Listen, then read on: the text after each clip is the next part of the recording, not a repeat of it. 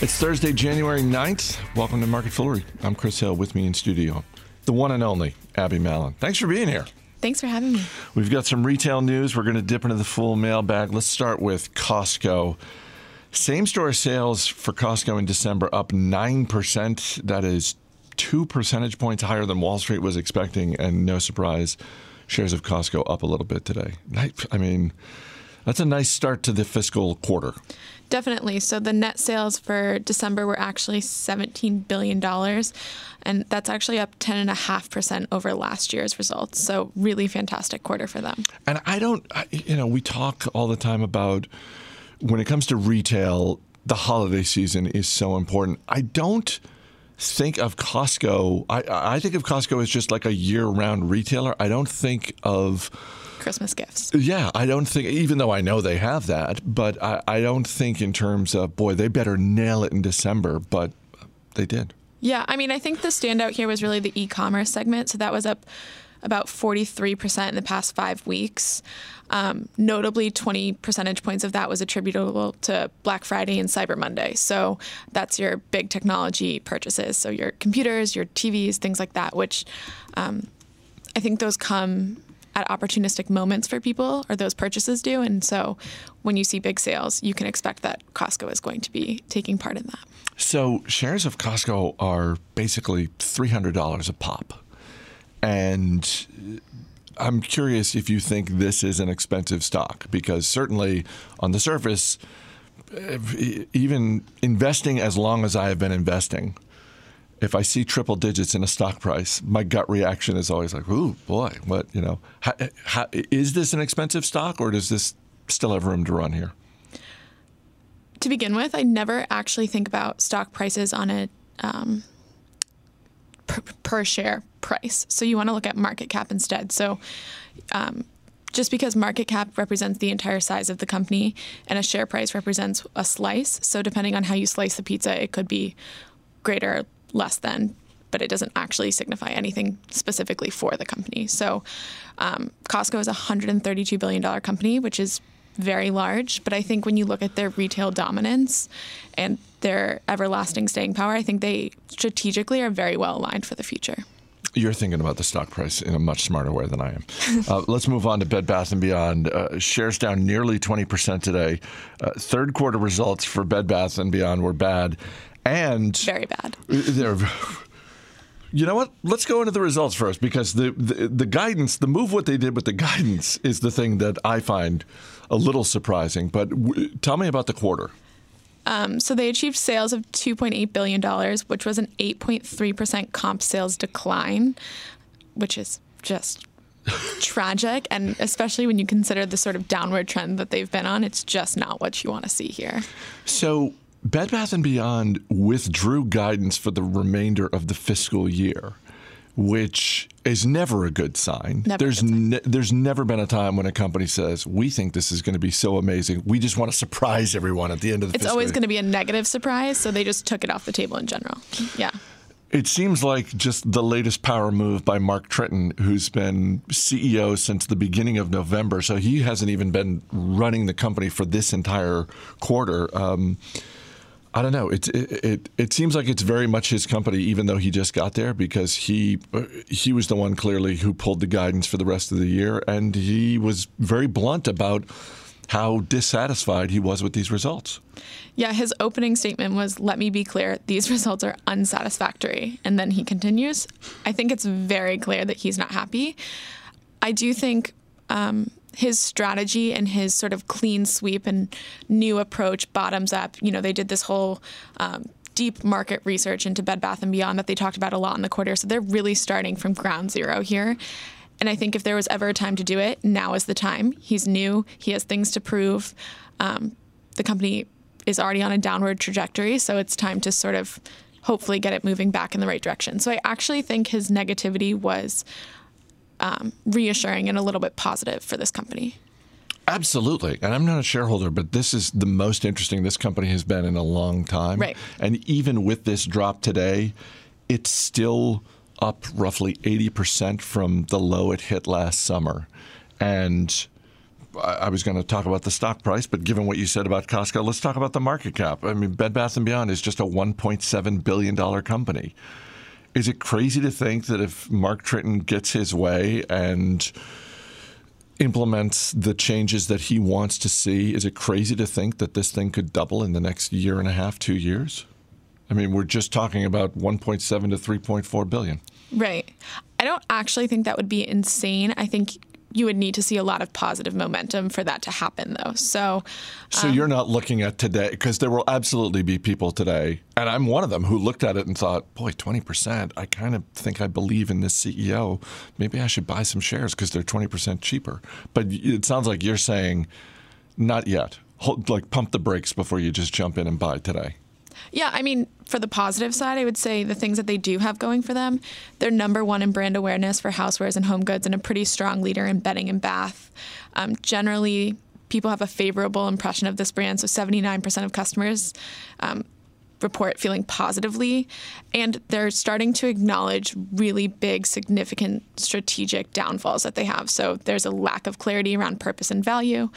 They talk about a softer connection with millennials and Generation Z, and the fact that their entire digital footprint is really lacking. So I think admitting a problem is the first step to correcting it. And so I think that is positive for this quarter for them. We are admitting the problems. I just don't know that they have pillars, but there's no tangible steps taken yet. And I'm not quite sure what those look like. So even if, maybe it'll happen slower than analysts want, but I would just wait to see exactly what that plan is. Because I think the other thing to think about with Bed Bath & Beyond is they actually own a variety of brands within Bed Bath & Beyond. So they own World Market Cost Plus, I think is the full name, but World Market is what people call it. And then the Christmas Tree Shop and a variety of others. And I think there's just sort of some cleaning out that needs to be done. Like, those are giant sales footprints and just generally not very differentiated from competitors. So I think there's a lot to be done here before we can say this looks like a bargain. Yeah, if anyone involved in those other brands, and thank you for reminding me, because I always forget that about Bed Bath & Beyond, that they do actually have these other brand concepts. If anyone at those locations or management of those businesses, let's just remove all doubt that absolutely everything is on the table with Mark Tritton. Right. And so, to your point, it should not shock anyone if part of the change he wants to implement is just slimming down and shedding some of these brands. Right. Our email address is marketfoolery@fool.com. Question from Brandon Dobbs in Virginia. Brandon writes, my question is about the role a feeling should play in investing. Specifically, I'm wondering about your thoughts on investing in a company like Virgin Galactic. As an amateur, I'm looking at the stock thinking it's bound to go way up, and I'm wondering why it wouldn't be a good idea to buy into a company like this at the beginning while the stock price is low if you can afford to take the risk, as the rewards could be astronomical, no pun intended. You know what? It's a great question, but I think Brandon's pun actually was intended there. We're talking about a space company. Virgin Galactic, which was spun out of Virgin Group last year, and I'm not saying there's not a bull case to be made, but I think right out of the gate, the fact that through the first 9 months of 2019, Virgin Galactic had very little in the way of revenue and lost somewhere in the neighborhood of $140 million. It's like, okay, well, we'd like to see some more people actually paying for space tourism, probably. It's funny that I was not expecting you to have that perception of this company, actually. Really? Yeah, no. I feel very positively about Virgin Galactic, actually. I think so they are the first publicly traded human spaceflight company. That is their deal. It was founded by Richard Branson in 2004, but their current CEO is George Whitesides, who previously served as their chief of staff for NASA. So I think there's a lot of very intelligent, smart people behind this initiative. And I'm scared to make this comparison because I know it's going to get torn apart, but I do think with this company, you're seeing a little bit of like, here we go, a Tesla sort of comparison. Before Tesla was really had cars on the ground and things going, they talked a lot about commitments and accepting deposits before the cars were going out. And there was a lot of questions about feasibility and is it possible? Is it even, could it ever happen? And I think with Virgin, we're still in that sort of very, very early sort of Tesla phase of a company. So there is a demonstrated demand here. They sell 90-minute spaceflight plus training for about $250,000 a person. At a 65% profit margin and 5 passengers per flight, we're looking at about $800,000 in profit per flight. And they do have over 600 reservations booked. So they've collected $80 million in deposits. So this is all notable because it's, generally speaking, there is some sort of demand here.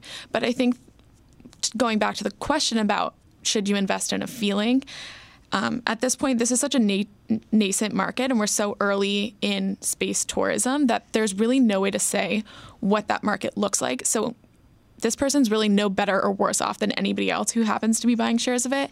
And I think he's thinking about it correctly when he says, if you can afford to take the risk. So it's really not about knowing exactly where this company is going, because that's physically impossible at this point, but just making sure that you moderate your risk to match your portfolio. So if you are going to take an investment in something like Virgin Galactic, I would recommend a very, very small position size relative to your overall portfolio. I absolutely agree with all of that. And I think that particularly the younger you are, and not to say that people my age and older shouldn't have a little part of their portfolio allocated towards I'm just gonna run with this, and maybe it pans out and maybe it doesn't.